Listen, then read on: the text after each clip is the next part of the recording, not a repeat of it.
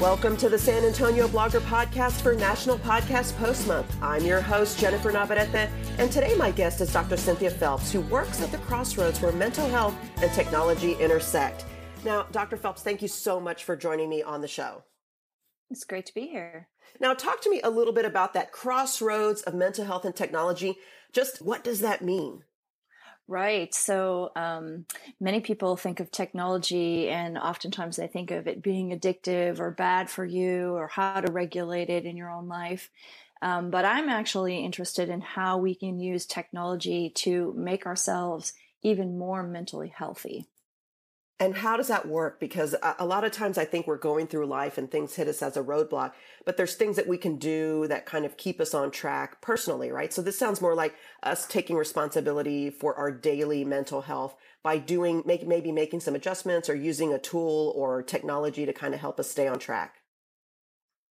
That's right. It actually can be used for both. And so if you already have a mental health diagnosis, there are mobile technologies out there that can help you to be able to cope in the moment with what's going on for you. Like, for instance, I have been working with the Veterans Administration out of Long Beach, California, and we have created a mobile app to help veterans be able to work better with bipolar disorder. And so that app has, for instance, a medication management tool in it, because oftentimes that disorder is complicated, has many medications that you need to take at different times. And so it's a helper for that to keep everything organized and send you simple reminders.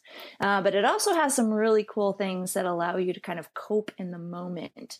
So, there's interventions if you're having delusions. There is a way that you can go in and calm your breathing with a little meditation, and a variety of other things that kind of help you in the moment to be able to work with that disorder.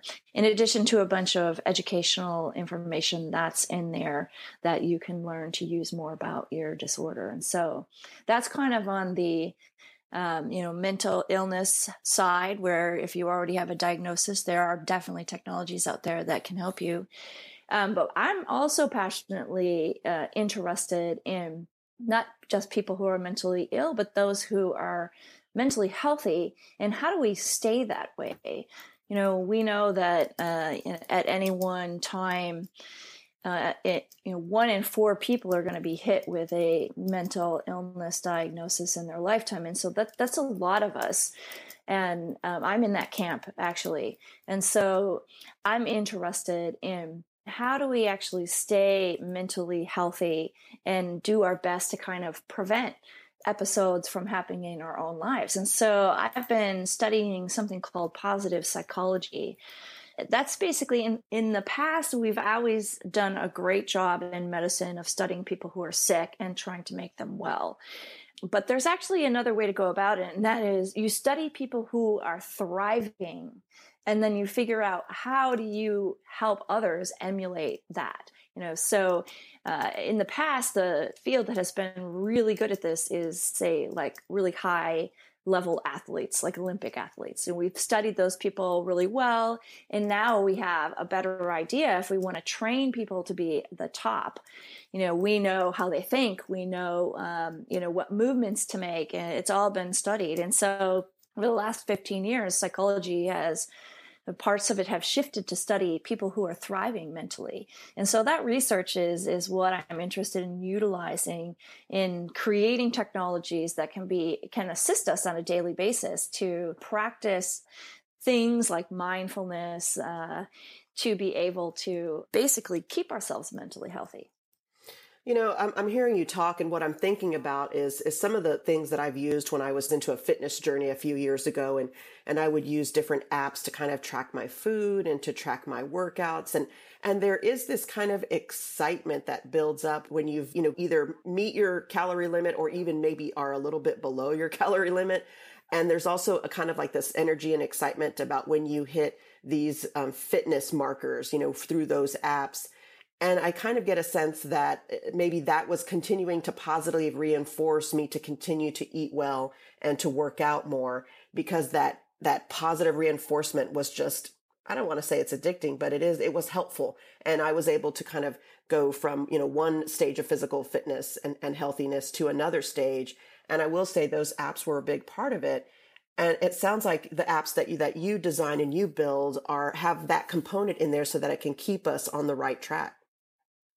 That's right. And so, you've hit two different things that the research totally supports. And one is that tracking your behavior, just tracking, even with no, crazy point system or anything like that, but just keeping track of things will help you change your behavior for the positive to more healthy behavior.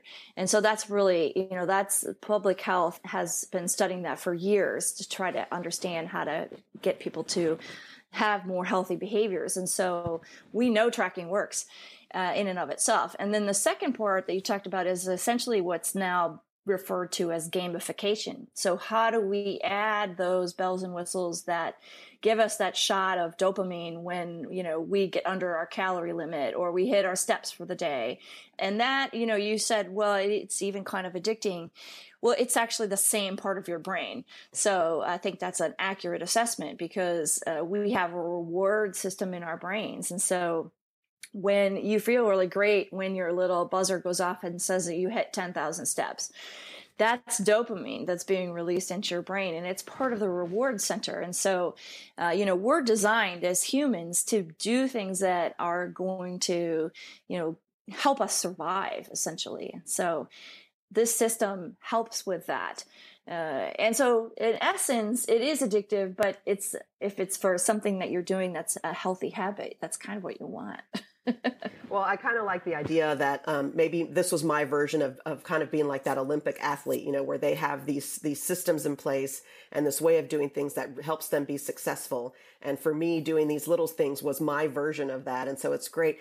And you said the word gamification. Now, gamification, that makes a lot of sense because we have a competitive nature within us as human beings, not just with other people, but even within ourselves, where we want to look at, how much faster we're doing a mile, or how much we're not as winded as we used to be when we first started, or how much better we're eating in the food choices that we're making. Or, as an example, if we stick with my example, that gamification really does help a lot because it's not just a competition against other people, because I could have a walking challenge or a steps challenge with other people, but it's also just against myself.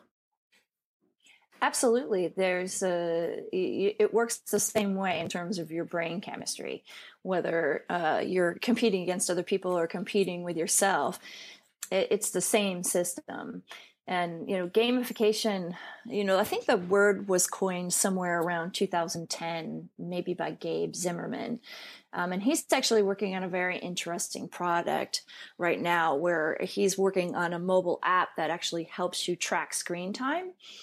And so, he spent probably the last 10, 15 years of his life working with companies trying to help them make their products be more addictive.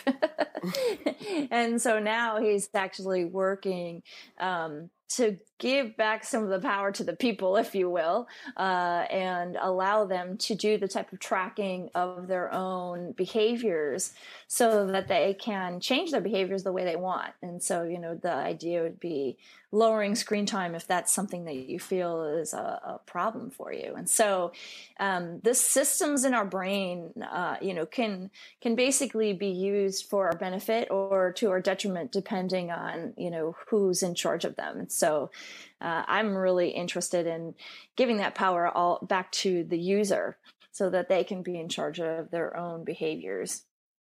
So this is the San Antonio Blogger Podcast, and I know that you have a blog where you talk about these types of things. When you're thinking about blogging in general, for the topic that you have at hand, what are some of the things that you do to kind of get prepared for that? Because there's a lot of research involved, but then there's also making it something that the layperson, the average Joe, the novice can understand and consume and potentially take action on. Right. And actually, I have two different places where I write And one is on my website, Healthy Designs. That's health and then the letter E designs.com. And that is primarily for people who are health professionals who want to develop mobile apps in this space. And so there, the writing is a little more technical, and I'm often just pulling in the latest things that are coming out on the market or research studies that are coming through.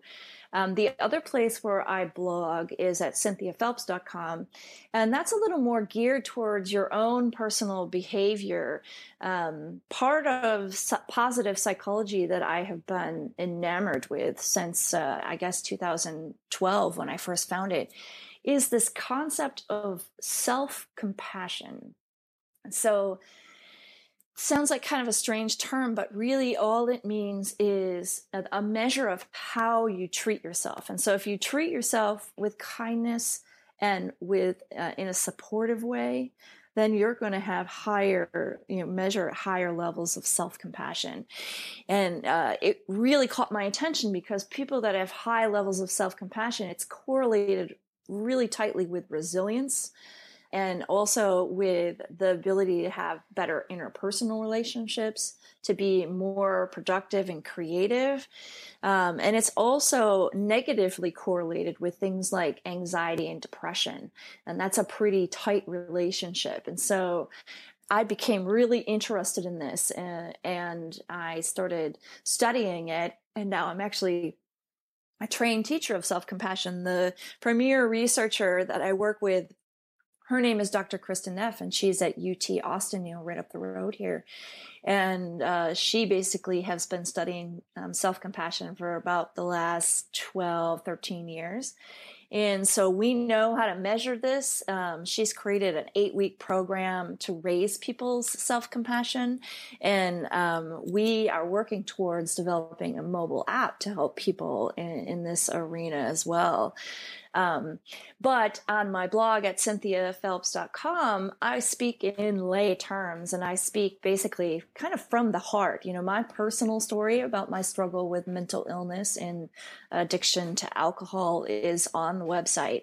And I talk about mostly things about personal growth using some of these positive psychology concepts on there. And so there I'm interested in the research as well, but the way that it's written is for the layperson. So I don't really use any jargon, or if I do, I explain it all. And so it's actually one of my favorite things to do is to make research accessible to people. So it's fun. Fantastic. That is absolutely wonderful. Dr. Phelps, thank you so much for joining me on the show. Are folks able to find all your social platforms? I know that you do a lot of speaking and that you travel quite a bit. Can they keep up with your schedule through either one of these websites? I think the most consistent way to keep up with what I'm doing would be my Facebook page. And that's facebook.com/Cynthia Lynn Phelps. Perfect. Thank you so much for joining me on the show today. Oh, it was great to be here. I love what you do in town, Jennifer. The San Antonio Blogger Podcast for National Podcast Post Month theme music, Happiness, can be found on bensound.com.